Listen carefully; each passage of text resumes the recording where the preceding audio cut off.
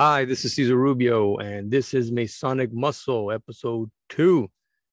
If you listen to my first episode, it was just an introduction as to why I'm doing this podcast. It will evolve over time, and the gist of what I said is, and during this pandemic, we've all been in the house for far too long, and some of us got out of shape, some of us severely out of shape. So now that things are opening back up, and we're about to get back to our normal lives or whatever that means now, right? Because everybody's different on that. Uh, we need to start thinking about our fitness, and we should have been thinking about our fitness from day one. And one of the best things we could have done is to take complete control of our physical fitness and give the body what it needs in order to strengthen your immune system, have those thoughts that help to increase your self-esteem and self-reliance, confidence in yourself, that you're doing everything you possibly can on your side to help fend this thing off. And now that we're opening up, many members are getting all excited to go back to lodge, when in fact the very first thing we should have been doing already was getting fit. Guys, get out there. Did you get out there? Get out there, go to work, level up, guys. Get fit, hit the weights, go for long walks, run some stairs, do some burpees. I know a lot of you don't like doing burpees, but man, what a great exercise. I do them almost every day. Take action, pull the trigger, guys. You guys are going to do it. Nobody else is going to do it for you. You got to get out there, take action, and build up the temple that God gave you. And then go back to lodge, guys. Let's not get that backwards, please. Before we start, I got to put out a little disclaimer and, just say that what I talk about on this show, especially when it comes to Freemasonry, are my thoughts and my thoughts alone. Some of them have been shaped through my own personal research, private conversations and conversations that I've had with members, non-members, within lodge, outside of lodge, and what have you. So this is not a representation or a reflection of what any Grand Lodge has to say or do. So I'm on my own on this, guys. All right. And the desire, part of the desire is to stimulate your little lizard brains to ask questions and demand more education in your lodges. And if you don't get it, then move on, guys, and do it yourselves, or find a bunch of members that are like-minded to begin to do this. All right. And this is the call to action, guys. This is a call to action to my friends and brothers to get out there and strengthen their Masonic muscle. As time passes, the mission will become even clearer to you all. I believe that Freemasonry is an educational society. I firmly believe that. And this whole conspiratorial thing about it has some merit because of some of the things that have happened throughout the centuries. But if anybody here has bought and read Jessica Harlan Jacobs' book, Builder of Empire, then you would know that we no longer have to be conspiratorial about Freemasonry.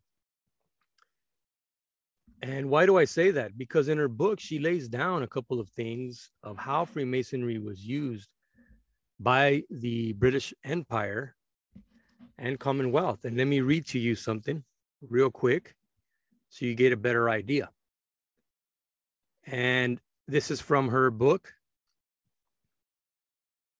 And what it says is that, what it does is that it lays out how Freemasonry itself is a feedback mechanism almost to the British Empire and Commonwealth. So when they would go to South Africa, meaning the British Empire, a la Cecil Rhodes, in the Gold Fields Lodge of Freemasonry in South Africa, they would use this as a way to integrate the best of men and bring them down to a level where a certain polity can be treated or created.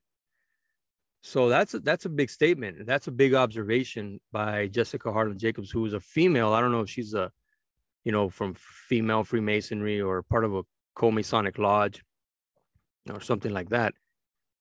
But what she's saying is that the British Empire wherever they would go, they would establish these lodges. And then little by little, these lodges would begin to attract, the certain members that needed to be attracted to those lodges, or they would, I don't know how they would go about doing that. But as soon as they joined the lodges, they began to get immersed in the ideologies of the men who created this lodge. And this happened all around the world during that time. It's not hard to understand, right? It's something that I think we had a notion of it, but not until she said it like that did we get a confirmation of what we were thinking, what we were observing. She just put it into words. Another thing that happens is that in a lodge, in our lodge, and many lodges all around the United States, the stated meetings are almost entirely focused on paying bills and, what charity to donate money to. For all of you guys that are Masons, you guys know what I'm talking about. And this is the majority of the time at our lodge. What we did was, after the ceremony that has to be conducted to open up lodge, and in order for us to be officially open and conduct business, which took about 10 minutes or less, we pretty much had run business within 10 minutes or less, because everybody had been talking, everybody knows what needs to be handled, and within 10 minutes that's done. So now you have 40 minutes to have Masonic education, which we did, and it really worked out to the benefit of everybody. And it was we even used an hourglass. I found an hourglass somewhere at a store. I bought it, donated to the lodge. And as soon as the lodge is officially open, the secretary will flip that hourglass over and give us an hour. And so when the sands of time run out, that's it. The master is informed that no more sands of time are in that hourglass, and we must proceed to close, respecting everybody's time. So you brothers can do the same thing, guys. On to episode 2. Episode 2 is called The Mystery Begins. Where do we start? How about 1390 with the Regis manuscript and what it says? It is in this poem that we first read the word Freemasonry, and it is the first time that it is connected to the 7 liberal arts and sciences, and especially geometry, right? And in another manuscript later on in 1610, the Wood manuscript, which is 32 pages long, it says, and therein proclaiming that Freemasonry has always been associated with grammar, logic, rhetoric, arithmetic, geometry, music, and astronomy. And this is an unmistakable reference to the 7 liberal arts and sciences. Why are these stonemasons, or whoever wrote the manuscript, going out of their way to try and connect, or not try, they did connect Freemasonry with the 7 liberal arts and sciences? Why? These stonemasons that were out there building the cathedrals, building the castles for the kings and popes and stuff like that, they're out there and they just know their craft, but for some reason they are being connected to the 7 liberal arts and sciences. Right? We still don't know where the Regis manuscript came out of, but it has been dated to 1390, and it describes the duties of a Mason and pretty much how to live, the behavior, how to behave in public and private, what you're supposed to attend mass, and when you don't, this is what you do, because England at that time was still Catholic. There was a lot of Catholic monasteries in operation there. Interesting thing, and synchronicity. Right before I was getting ready to record this episode, I came upon a book called The Rule of Saint Benedict and Masonic Ritual: The Origin of Masonic Usages, Customs, and Ritual, by Alberto Moreno. And he doesn't even wait to warm us up or get our minds primed up for more light. He just starts giving it to us in the prologue. And in the prologue, he says this: the first reference I found concerning the dead ode by Freemasonry to the rule of Saint Benedict was in Patrick Negrier's Le Rite des Anciens Devoirs, Old Charges, 1390 to 1729. The manuscripts of Old Charges had been studied for more than a century, but the furthest scholars had gone was just to order them by families, taking into account their formal characteristics. However, they had barely penetrated their content. Neither had they analyzed the reasons for the evolution and changes over more than 5 centuries, until Patrick Negrier proved that, with the small pocketbook that really came to the crux of the matter, it was possible to advance Masonic historiography much further than with just a long series of merely descriptive studies. In Le Rite d'Ancien Devoir, the French philosopher asserted that the Regius manuscript was a dialogue between Plato's Republic and Saint Benedict of Nursia's Regula Monachorum.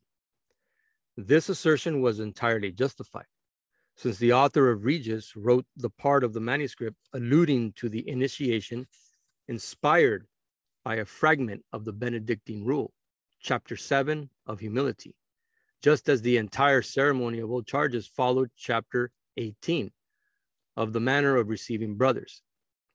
This aroused my curiosity, so I began to develop an interest in the rule of Saint Benedict and its influence on Freemasonry.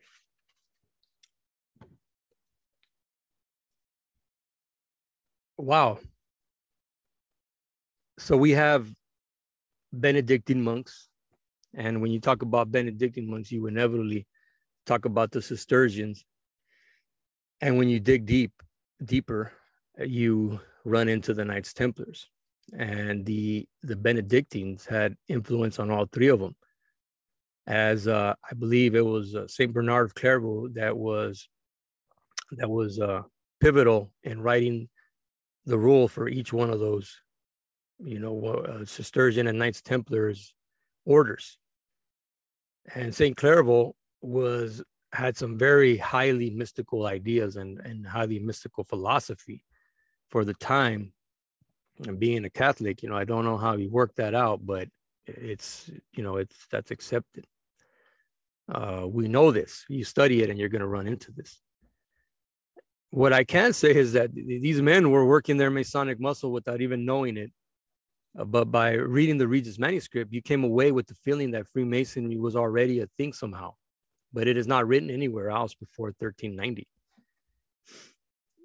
Yeah, that's where you read the word for the first time, Freemasonry, and then in connection with the 7 liberal arts and sciences. So you get this weird feeling that, hey, wait a minute, this goes back further. Where's the documentation? And that's where people are getting stuck.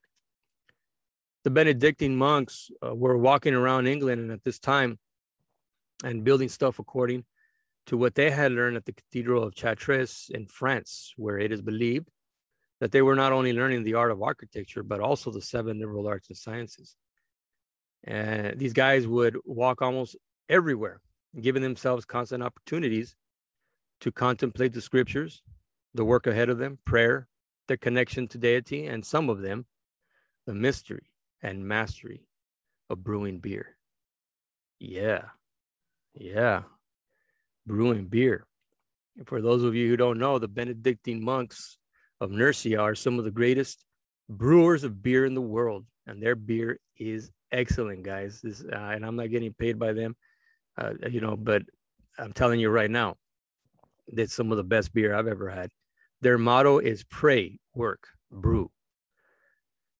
A more inspirational message I cannot think of right now, especially with our heat, 118 down here in the desert. And as a tribute to that, my buddy and I, after working out, we always try to crack open a pint of this Benedictiner beer that I get from Total Wine. Again, I'm not even, I'm not getting any money for promoting these, but that's where you get it. You get it at Total Wine. You can't get it at Bevmo. I've tried, and they've never had it. They have Franziskaner beer, which is good, but Benedictiner beer, yeah, try this. What happened? I got a little distracted with the beer. Where was I? Oh yeah. Benedictine monks, Cistercians, Knights Templars, Freemasonry. British Empire, using Freemasonry as a feedback mechanism to help them cultivate the proper mentality wherever they went. Interesting stuff. But we're talking about 1390, and we're talking about something very important in that Regis manuscript, right? The word Freemasonry for the first time, but also the 7 liberal arts and sciences. And I will revisit this, especially the trivium of grammar, logic, and rhetoric, because the trivium is composed of 2 elements, right? The trivium and the quadrivium. The trivium is grammar, logic, and rhetoric. The quadrivium are the arts that were, mainly being practiced at the time, was arithmetic, geometry, music, and astronomy. Astronomy being at the top of that chain there, of that ladder. And when you see a winding staircase and you see those 7 liberal arts and sciences, you're not going to see geometry at the top, as you would think, because in the United States, the Masonry puts the G inside of the square and compass. So you would think, if I see this winding staircase, the 7 liberal arts and sciences, well, I'm going to see the G at the top, but it's not. The G is second to the top. The top dog is astronomy, which we also will get back to in future episodes when we talk about Masonic astronomy.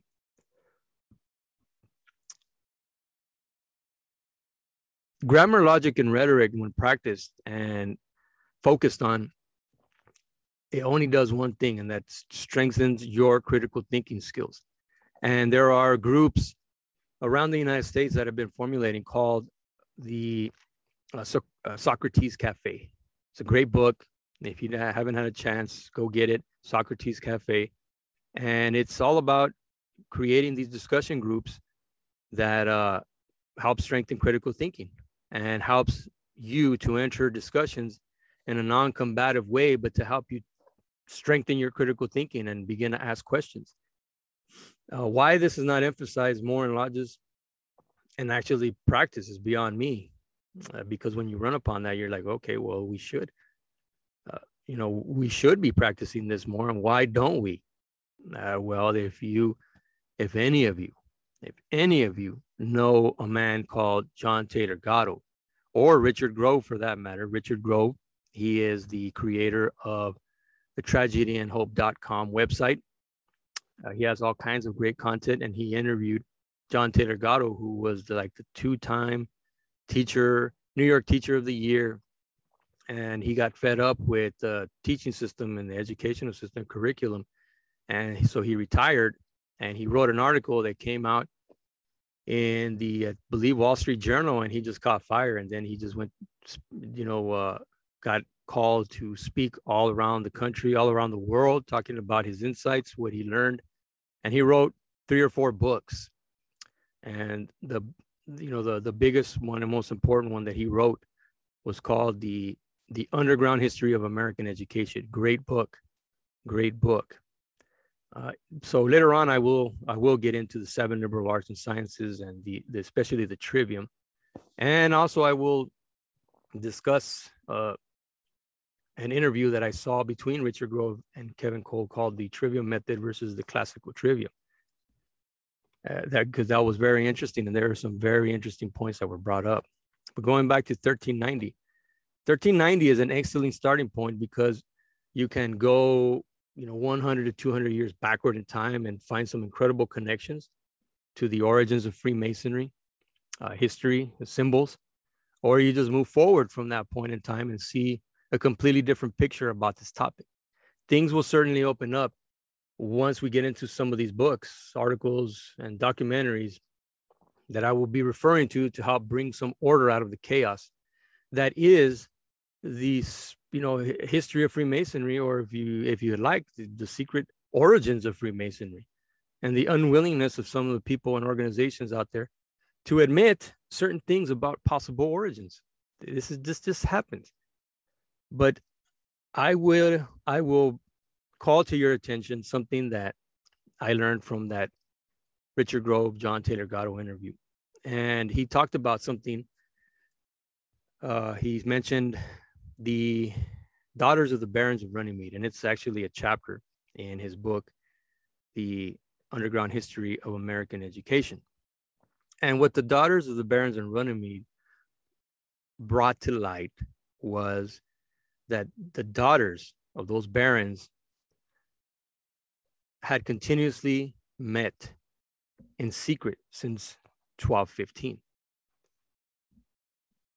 How is this possible? What are they doing?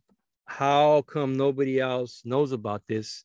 And I don't remember how John Taylor Gatto came upon that piece of information, but it kind of twisted his mind a little bit because he was skeptical of a lot of these conspiratorial stories, and especially secret societies are out there, and they've been functioning for hundreds, maybe thousands of years. But now he found living proof. And at the beginning of chapter 12 of his book, which is called Daughters of the Barons of Runnymede, chapter 12, he posted this right at the beginning: membership requirements.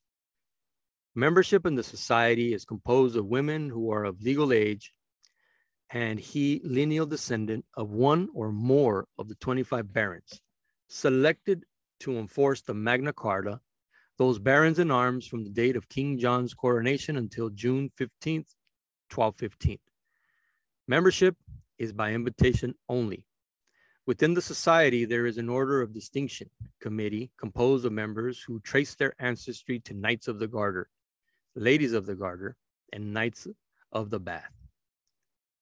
And that's from their charter, Daughters of the Barons of Runnymede. So here he got an indisputable proof that this is possible, that these societies are out there meeting unknowns to us and doing what? We don't know. We don't know. Just like we didn't know what was in the minutes of the Council on Foreign Relations meetings until Professor Carroll Quigley got permission to go in there and study those minutes for over 2 years. He ended up writing a book called Tragedy and Hope, where he laid bare everything that he learned from those minutes. And a lot of that interview that Richard Grove gave to John Taylor Gatto is based on Carroll Quigley's work and what he found out and how it has shaped our country, all the way since the early 1900s, but especially it picked up steam in 1914. And the interview is for free. You can find it on YouTube. It's 5 hours. It's the ultimate history lesson, a weekend with John Taylor Gatto. And I tell you guys, you will be forced to question some of these things that you think are actually, are real, are fact. But in fact, we don't know because we haven't been exposed to this knowledge. And in regards to that, every year, there's a bunch of documents that are sealed and from our eyes because they put it off as it's for our protection, right? These are state secrets, and therefore we cannot see them. It's for national security and da da da, and then so we have incomplete information on what they want us to vote on. We cannot vote, and we cannot give we cannot get a good idea of what we're voting on if all those documents are being, sealed shut due to national security. But then you're asking me to vote on this. I just can't. So, you can see how this Masonic muscle is going to be unlike any other of these podcasts that you've been listening to when it comes to, Freemasonry. We're going to go, far this way. We're going to go far that way. Not necessarily prescribing to any of these ideas, or thoughts, because we need to be exposed to them first in order for us to properly digest them. And this comes back to another thing that Richard Grove has been advocating about: a true education. And what do I mean by that? Well, in order to get a true education, you have to learn how to critically think. You have to have some kind of way of knowing when a lie is being told to you, what constitutes a true sentence. And that's through the study of the trivium, grammar, logic, and rhetoric. And I will read from you from one of his articles online that you can all get for free. It's a free PDF download. And it is called, let me see if I have an actual, well, these are notes. He calls it, these are notes that can be read before or after listening to the Trivium and Quadrivium podcast from Gnostic Media.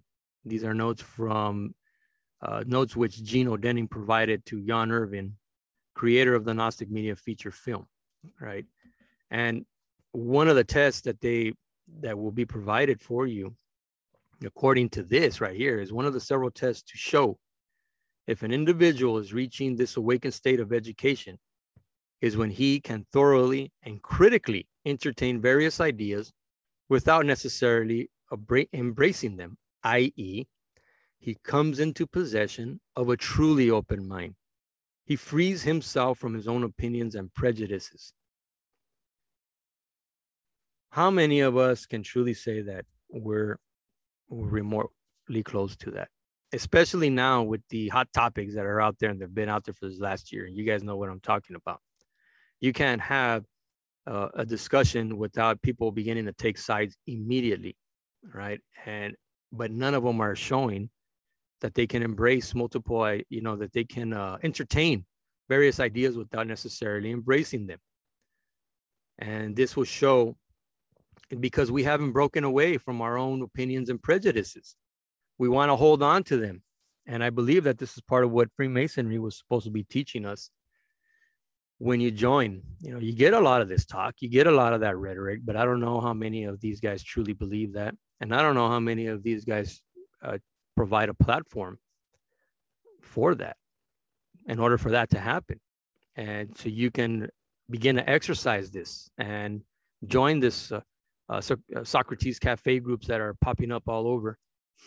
Because even Plato said and Socrates said that the governments fear a population who is actually thinking.